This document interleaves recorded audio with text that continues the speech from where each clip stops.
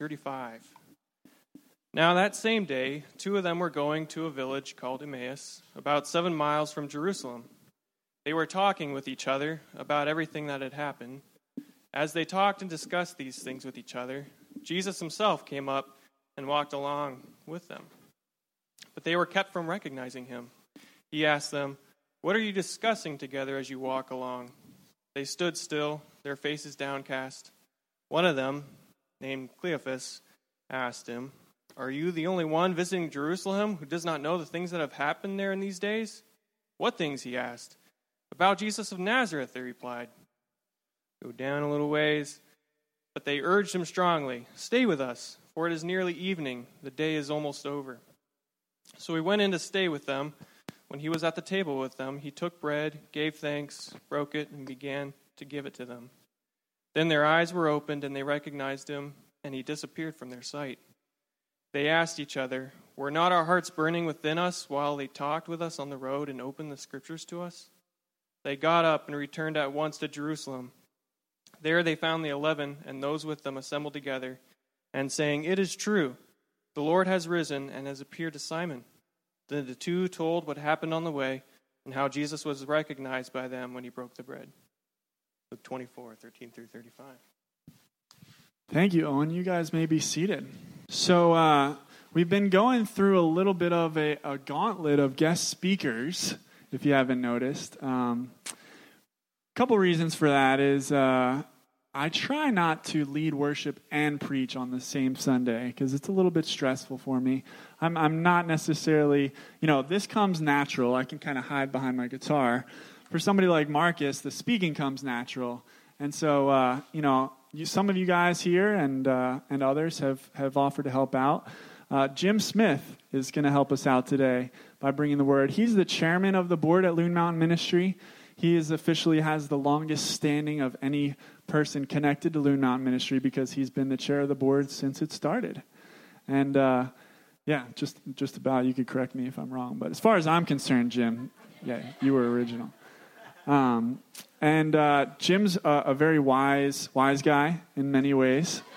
I've really just enjoyed sitting under his wisdom at board meetings and any time that we talk. So, Jim, we welcome you. Why don't you come on up? We're going on the road to Emmaus, as you would have figured out from the text. And it's a long text, but there's a lot there. And so Drew asked me, well, can we shrink it down a little bit? So we left the middle for you to read on your own. What I'd like to think about is that question Jesus asked, are you a stranger or something? Don't you know what's going on? And so, are you a stranger here this morning? How many are native New Hampshire people here?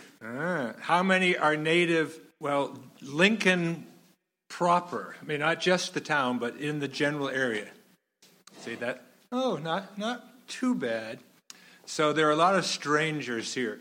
Well, I knew I was going to be overdressed, but I'm old and I'm a flatlander now. So Sharon said, oh, you should have left your tie off. So I will do that. And I noticed you have these cool little hooks here. There. And I also, see, I'm an old guy, I have a Bible, but I also have, I'm a happening dude, I have all the electronics too.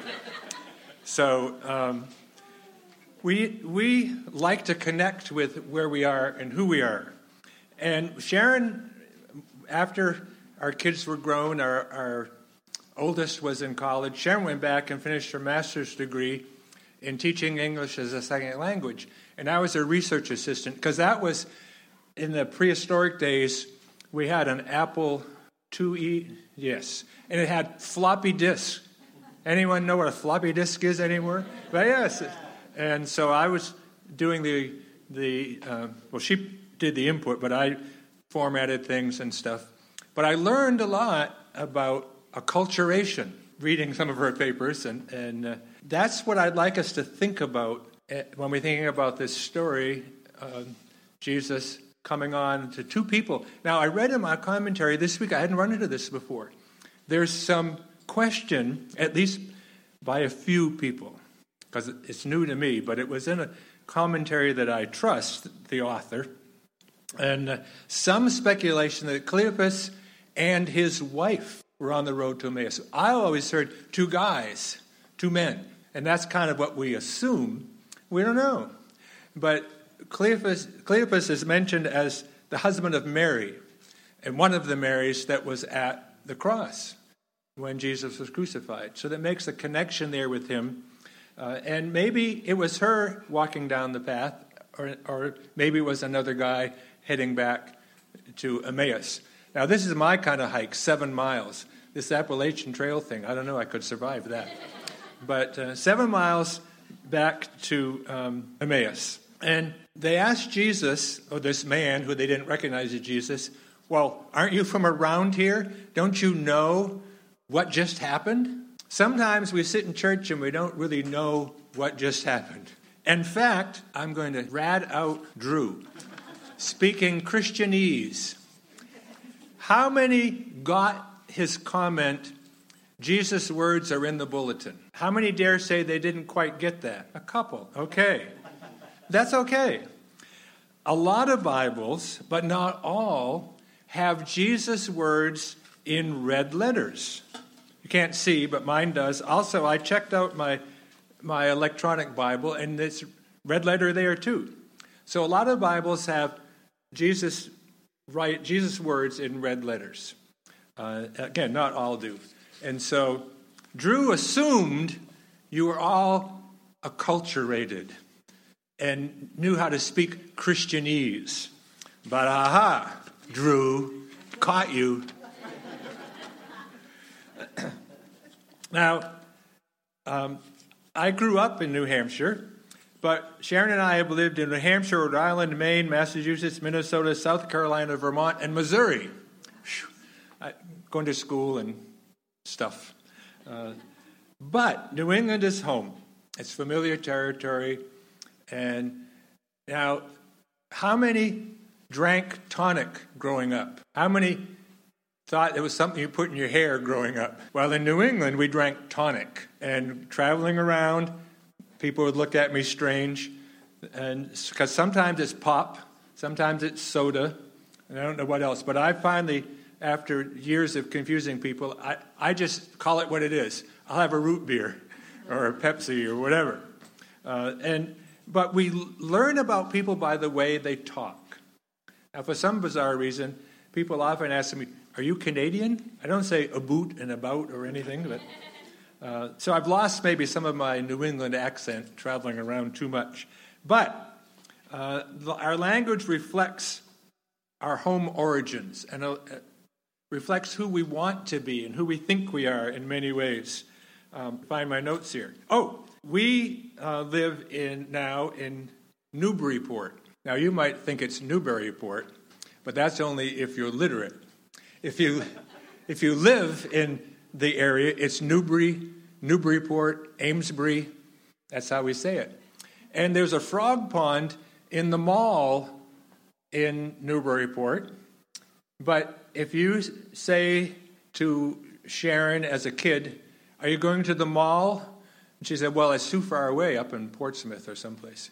Because they say mall. And if someone says the mall, you know they're local. If they say the mall, well, you just look at them funny. So we pick up a language and we say things like, oh, Jesus' words are in the bulletin. Because Drew is so acculturated, so used to that, it just came out. Sure. And so here are these two guys, or two people, we'll say maybe man and wife, but they're heading, back home, and the stranger comes up and says, what are you talking about? Well, don't you know? Are you a stranger here? Where are you from anyway? Didn't you hear? And they told him the story about Jesus, a great prophet. He performed miracles, but the chief priests and leaders, the synagogue leaders, temple leaders, turned him over to the Romans, and the Romans executed him. And we thought he was going to establish God's kingdom on earth, but he didn't. And so Jesus talks to them, the part we left out, the middle. he gives them the whole story from the prophet. Well, didn't you read the prophets? Didn't you pay attention? Didn't quite say it that way, but he might have been thinking that. And he told them, he rehearsed the prophecies about the coming of the Messiah, and that he would suffer persecution, that he would die. And they still didn't get it. I wonder how many times we don't recognize Jesus walking with us. Now, there's a couple of reasons why they didn't see Jesus or didn't recognize Jesus. One, they knew he was dead. Now, this is probably Monday, from everything that I could find in my reading. It's Monday or Tuesday, but it's right after the crucifixion. And, of course, they are heading home, and they're discouraged. They can't believe that Jesus had died. They assumed that he was going to redeem the people and reestablish the kingdom of Israel, politically and physically. It didn't happen. One commentary I read had an interesting premise or thought that, in fact, they are walking west, and we know that night is approaching because they're heading home, and they eventually ask this man, who happens to be Jesus, well, why don't you spend the night here rather than continuing on your journey?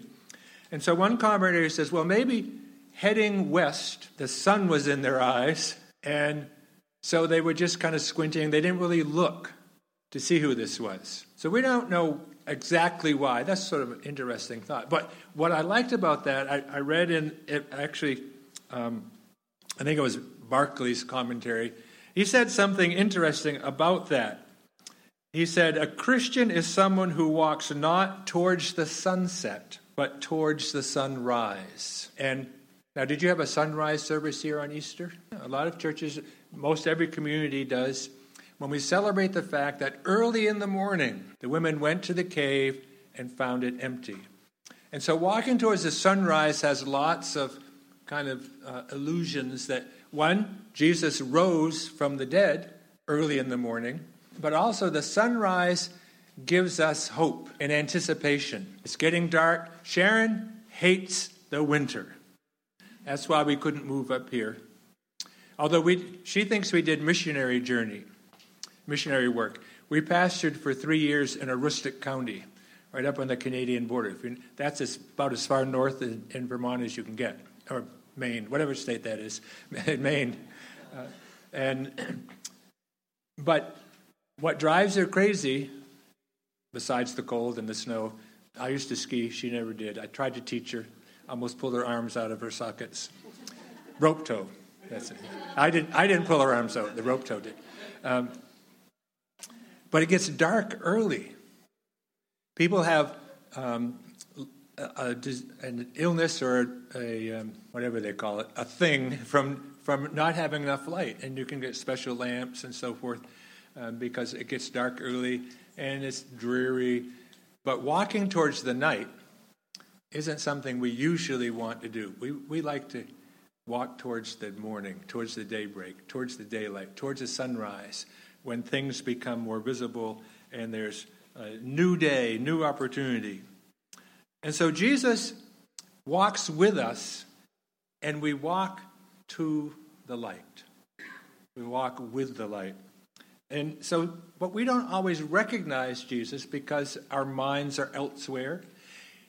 It's not where we expect to meet him. It might be on the drive to work. You know, Monday, rainy days and Mondays, do they get you down up here? And so Jesus comes to us sometimes when we least expect it, when we're not looking for him. And he comes to these two when they least expect it. And so they begin to warm up to him. They like what he says. They're trying to help him understand what happened, and he turns around and tells them more of what happened. And so they say, are you only a visitor in Jerusalem and do not know things that have happened there in these days? And so they tell him that, you know, someone from our group, some of the women went to the tomb and found it empty. And they came back with some stories that these two may or may not have heard, but it didn't sink in. Grave now is empty. And so they went home. They went home unchanged. Or if anything, they went home worse for the wear. because they were disappointed. What they expected God to do, he didn't do. And sometimes we're there. Take a little poetic license with Drew. He expected God to give him that house they liked so much, right? Or he at least hoped. But it didn't happen. But maybe a better place now. We'll see. And so sometimes God doesn't give us or doesn't do what we expect. And so we just go home. Jesus reminded them, how foolish you are, how slow of heart to believe all that the prophets have spoken. Did not the Christ, the Messiah, have to suffer these things, then enter his glory?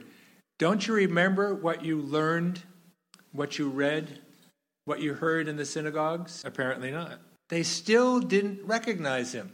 Here he is, explaining Scripture to them, and they still didn't recognize who he was. They didn't understand. Romans 10:17 says, faith comes by hearing, and hearing by the word of God. That's why it's important to read God's word. That's why it's important to study God's word in a group. We need to look at what's God's word saying to the people who first heard it. What did these two on the road to Emmaus hear? What did they understand? Not, well, this is a nice story. It makes me feel good. I'll move on. But what is God trying to say to us that is what he said to those two on the road to Emmaus? He's saying, open your eyes, walk toward the sunrise, and remember the things you've read from God's word. God's Holy Spirit will help you understand those things you've read.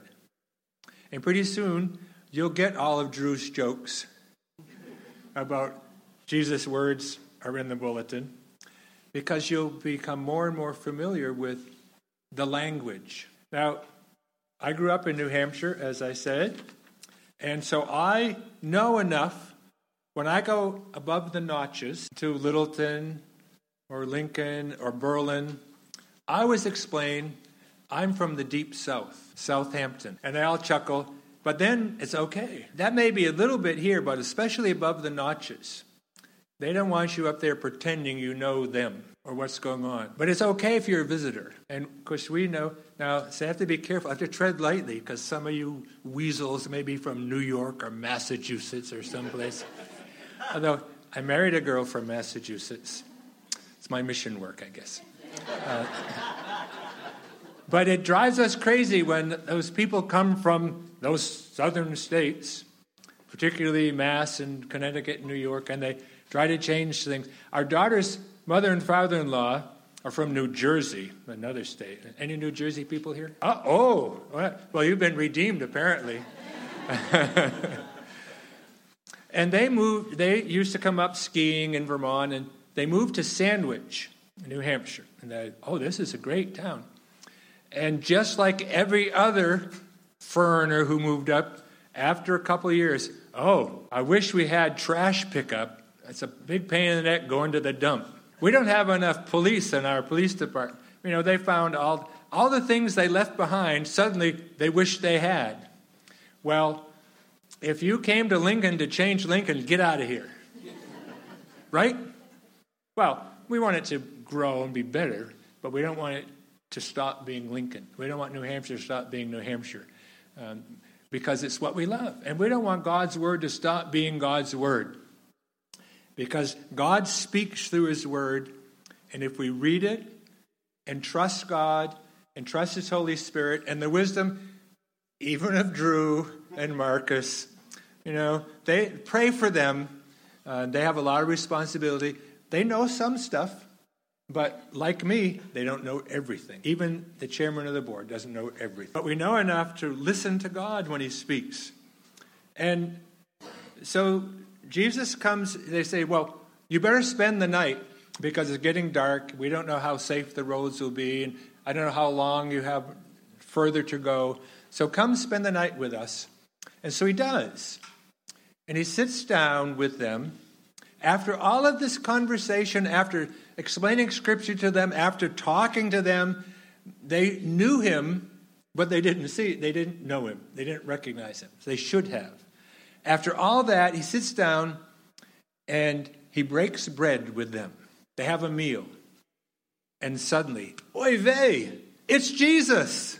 Now, a lot of times we think of that as, oh, he's having communion, and that's why they recognized him. Well, I don't think so. They weren't among the disciples at the Lord's Supper. They don't know what communion is.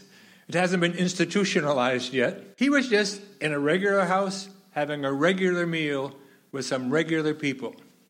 And they said, oh, now we get it. And so Jesus comes to us where we are. And you can find Jesus at the dinner table just as well as you can find him at the communion table. Happens to be Communion Sunday. And so that's special. It's a time when we remember the death and resurrection of Jesus, that his blood was shed for our sins. When we think about who Jesus is, what he means to us, our salvation, our forgiveness of sins, our walk with Jesus, we think about all those things, and we take time to thank God and make a public confession of this is our Lord, our Savior.